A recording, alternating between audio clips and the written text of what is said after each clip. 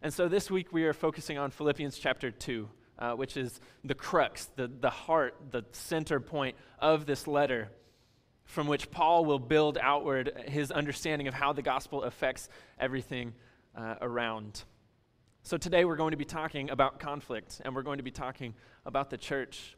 Now, I don't know about you. I don't know how closely you guys are following the news, but I want to go ahead and summarize, or at least do my best to summarize, the world that we're living in today.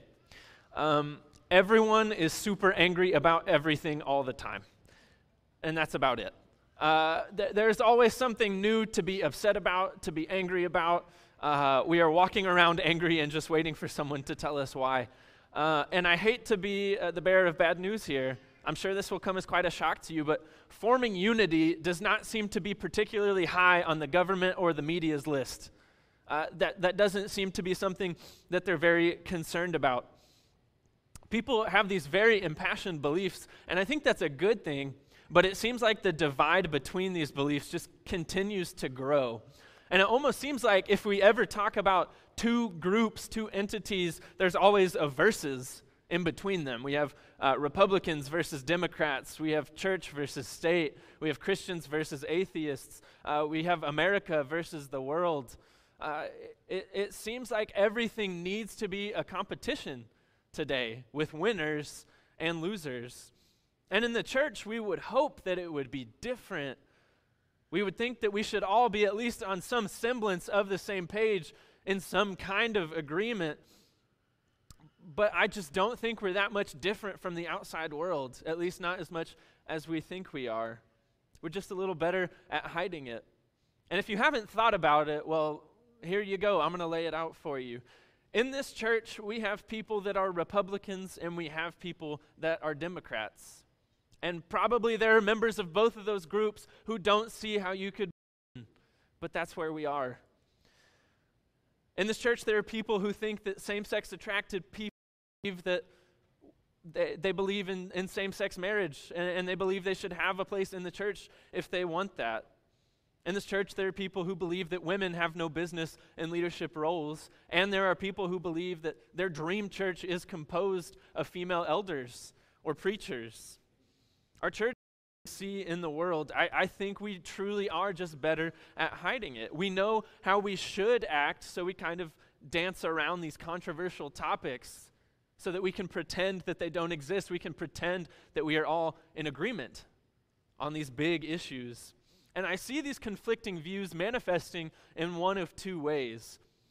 Either we are just ridiculously polite to each other so that we can pretend that they don't exist, or we decide that an issue is worth going to war over. And so we engage in heated debate and arguments, and we get angry. Sides form, and the church begins to split. Each side feels like they are right, and they have to prove the other side wrong. They have to convince them of their error. There's really no middle ground for us in church, because we are called to unity. We are called to love our brothers and sisters, but we also want to be in the right. So high when we're dealing with God, with faith, and with Christianity. And here is what Paul is addressing in our text today. This is exactly what Paul sees as the issue in Philippians chapter 2. And I love the way that he talks about these issues, because as we read, we're going to see how Paul answers the questions that he sees arising from his teaching. It seems like every time he says something, he anticipates the objection that is going to follow, and he addresses it in the next immediate section. So we're going to begin today in Philippians verse 1.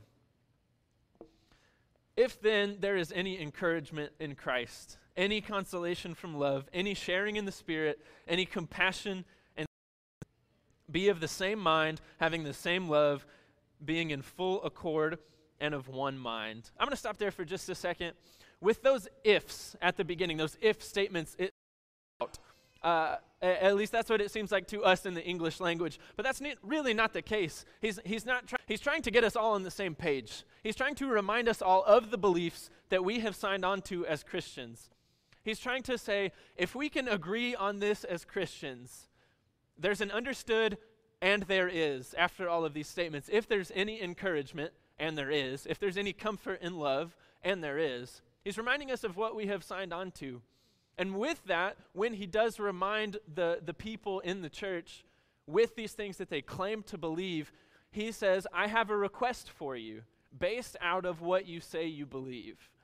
Be of the same mind. Paul is saying that because we agree on the ideas of Christianity, we should be able to have this unity that he talks about. Being of the same mind, having the same love, keeping in mind the same purpose. Sounds easy enough, right? No! You can't just say something like that, Paul. That's the issue. We tried that and we failed. We are arguing in this church. We are very clearly not of the same mind. You can't just say something like that. These problems don't just go away. As I said, Paul's writing is going to raise some questions, and my immediate question to these two verses is how? How do we do that? How are we as a church supposed to be of the same mind? And Paul, of course, delivers. Let's keep reading in verse 3. Do nothing from selfish ambition or conceit, but in humility regard others as better than yourselves. Let each of you look not to your own interests, but to the interests of others. I shouldn't have asked. I like this better when I thought that Paul was going to tell me to keep on in my righteous anger, that I'm justified, and that I should keep fighting the good fight. His instructions are so simple, but so ridiculously subversive and countercultural. Consider others better than yourselves, and look to the interests of others as often, if not more often, than your own interests. Imagine for a second if we were to take that extremely literally. In every meeting, in every argument, in every Facebook post, in every conversation that you find yourself in, you made a conscious effort to decide to treat that other person as more important than yourself, across the table from you, or even across miles bridged only by the internet. You made a decision to see not an opponent, but the face of Jesus. And you say, today I'm going to decide that the most important person is the one right in front of me. These two verses present a challenge to us. They force us to look at every require of me. And I see this manifesting in three different directions. And that would be laterally, outward, upward, and downward. And the first one, this outward direction, I think we're pretty good at. And by this, I mean those people that we consider equals, our friends, our family, our spouse, our boyfriend, our girlfriend, even just that stranger in line at the bank. Those people who think and look and act like we do. It's very easy to say, in this moment, I can treat this person as more important than myself. Jesus actually addressed this in the Sermon on the Mount. He says, if you love those who love you, what benefit is that? Everyone does that. Even those pagans over there who we have nothing in common with, they do that. There's something to that. There's a challenge to that. Jesus is asking for more. And maybe he's talking about these two other directions. Now let's think about what this would look like in the upward direction, the people in positions of power over us. I'm talking about those mean bosses, those mean teachers if you're still in school, your parents, your in-laws, anyone who is in some kind of position of authority over you, even the President of the United States. We are called to treat these people as better than ourselves, to submit, something we hate doing, to hand over power to someone. When we interact with these people who have power over us, our first question must be, what does love require of me? How can I try to see them as a child of God? How can I see them not as a caricature, not as an enemy, but as a human being who Christ died for as well as myself? And the last one would be what it looks like downward. These people who maybe we have power over them, employees, our children, our students. Maybe those people who have the less flashy jobs in life that tend to get overlooked. The janitors, the nurses, the garbage collectors. And even those people who aren't used to being seen at all. The extremely impoverished, the homeless, the physically and mentally disabled who are struggling to find a way in a world that is not built for them, who just want to be seen and to be loved. Sometimes half the battle is just seeing them at all, forcing yourself to look where you're not used to looking. And once you see them hurting, ignored, desperate, our first question has to be, what does love require of me? It's Paul's understanding that because of Jesus, every single believer in the church is more important than himself. And that's not something that I can say I'm good at. Even in a church family filled with people who I love, who love me, where we share a lot in common, I don't think I can honestly say I regard everyone as more important as me. It's so important to notice here that Paul doesn't say there cannot be disagreements. And he certainly doesn't say that we can't talk about these things. He knows that differences will arise for Christians just like any other human beings. Paul's instruction is that we have to talk about these things, but when we do, that these conversations must be rooted in love, in treating other people as more important than ourselves. And this is a full-time exercise in this word that we like to talk about in church and never practice, this word humility. Humility isn't flashy. It's not impressive at all. It's hard to compete with others in humility. You can't gain anything from it. There's no security in it for you or your family.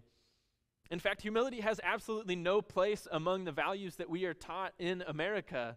These values of individuality, self-sufficiency, control, wealth, prestige, notoriety. Humility can't really compete with any of those. We don't have too many public figures in America that we can look at and say they are practicing humility well, and I can emulate them. At least not the real kind of humility, not the kind that Paul is talking about here. And so my question is, look like? Who can I copy? Who can I imitate? Because I don't have the first clue of where to start. And of course, Paul comes through once again. We're going to keep reading in verse 5 as he talks about Christ's example. Let the same mind be in you that was in Christ Jesus, who, though he was in the form of God, did not regard equality with God as something to be exploited, but emptied himself, taking the form of a slave, being born in human likeness. And being found in human form, he humbled himself and became obedient to the point of death, even death on a cross. Therefore, God also highly exalted him and gave him the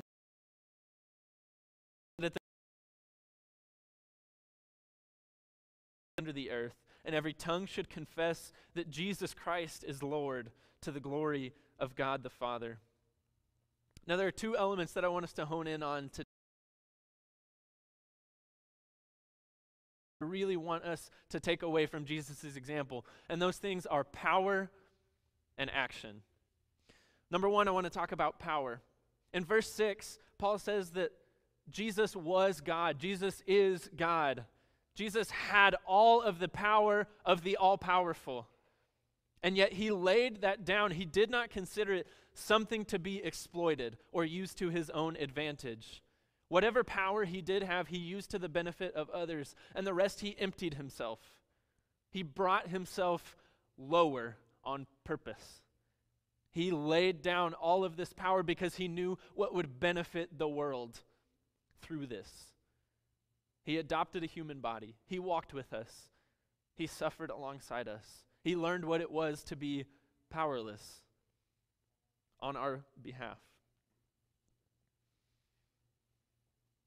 That should catch our attention.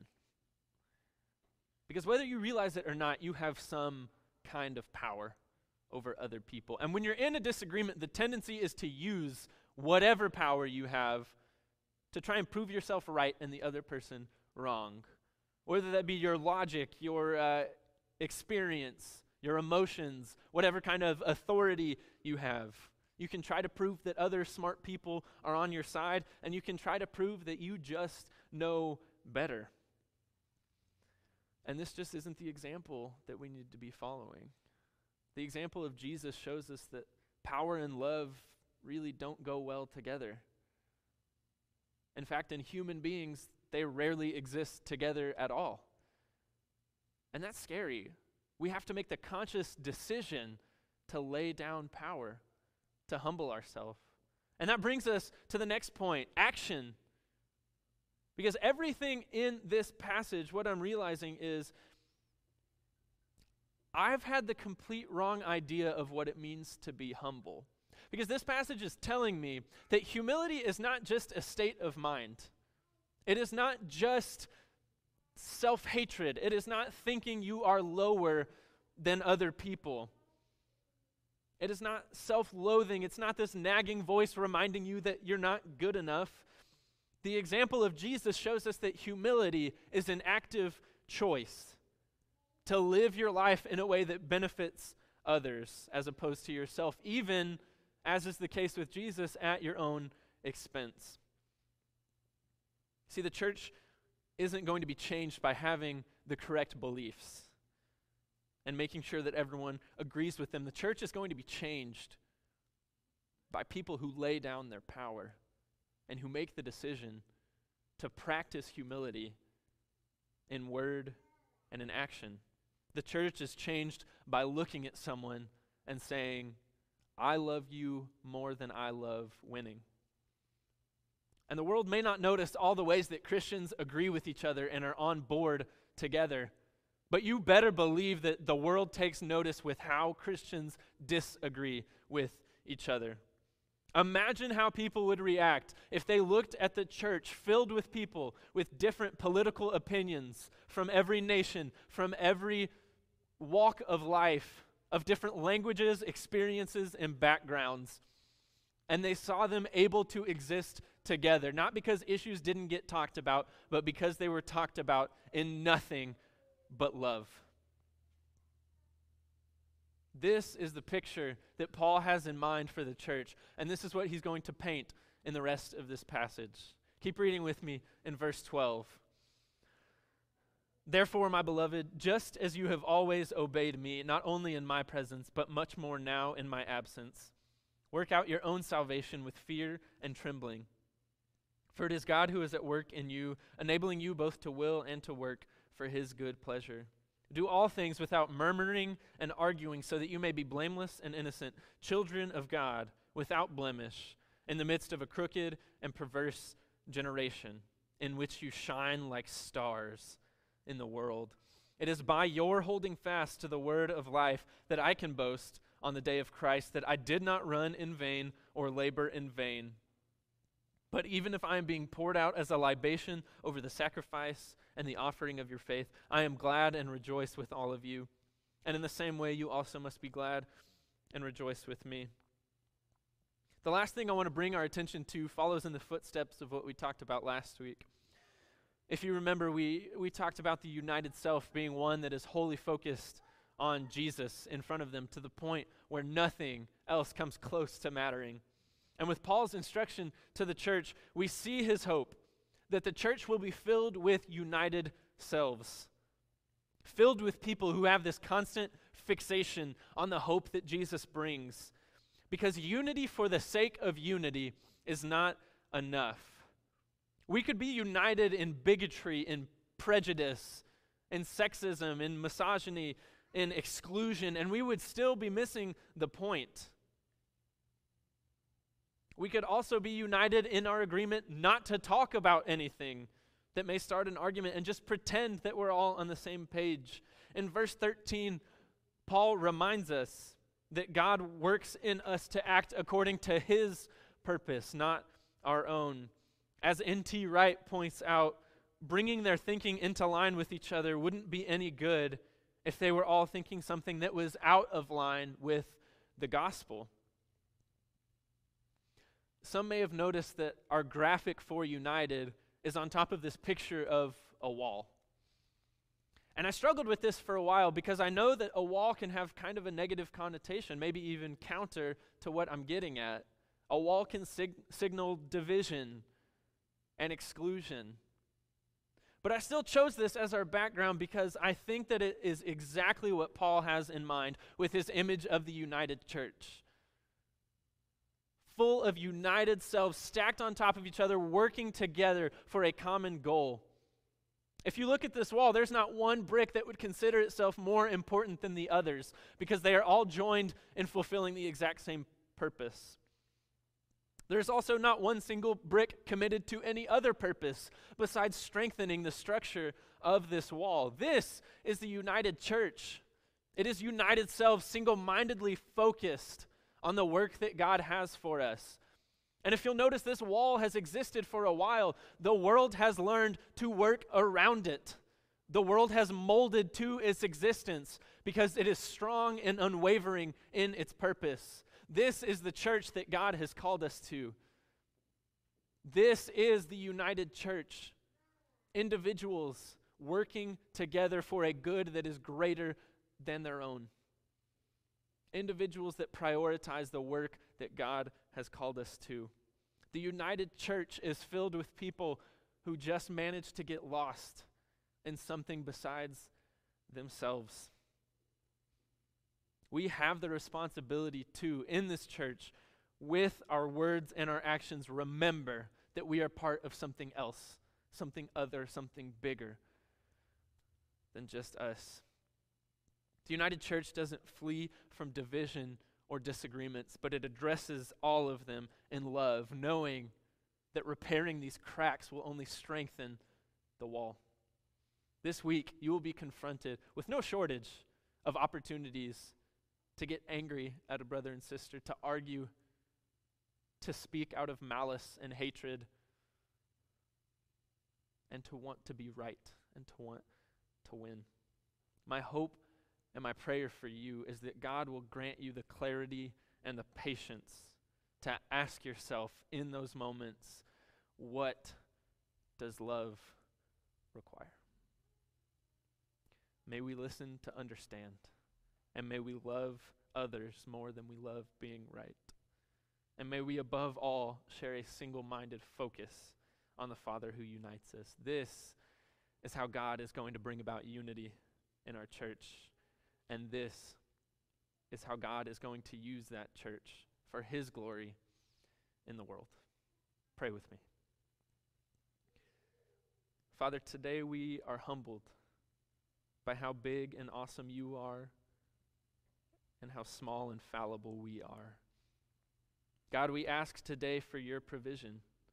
We ask that you would make your presence known to us in a clear, palpable, powerful way so that we could begin focusing more and more on you. God, remind us of the burden of being your church, the burden of speaking in love even when it's difficult, the burden of treating others as better than ourselves when we don't want to. Remind us of this call and remind us of your Son's example of this. God, I pray that this church would be a church of forgivers, a church full of people who love others so well that the world has no option but to take notice. God, give us this strength to do just that. Give us your peace, and above all, remind us of your Son. We ask this in his name. Amen.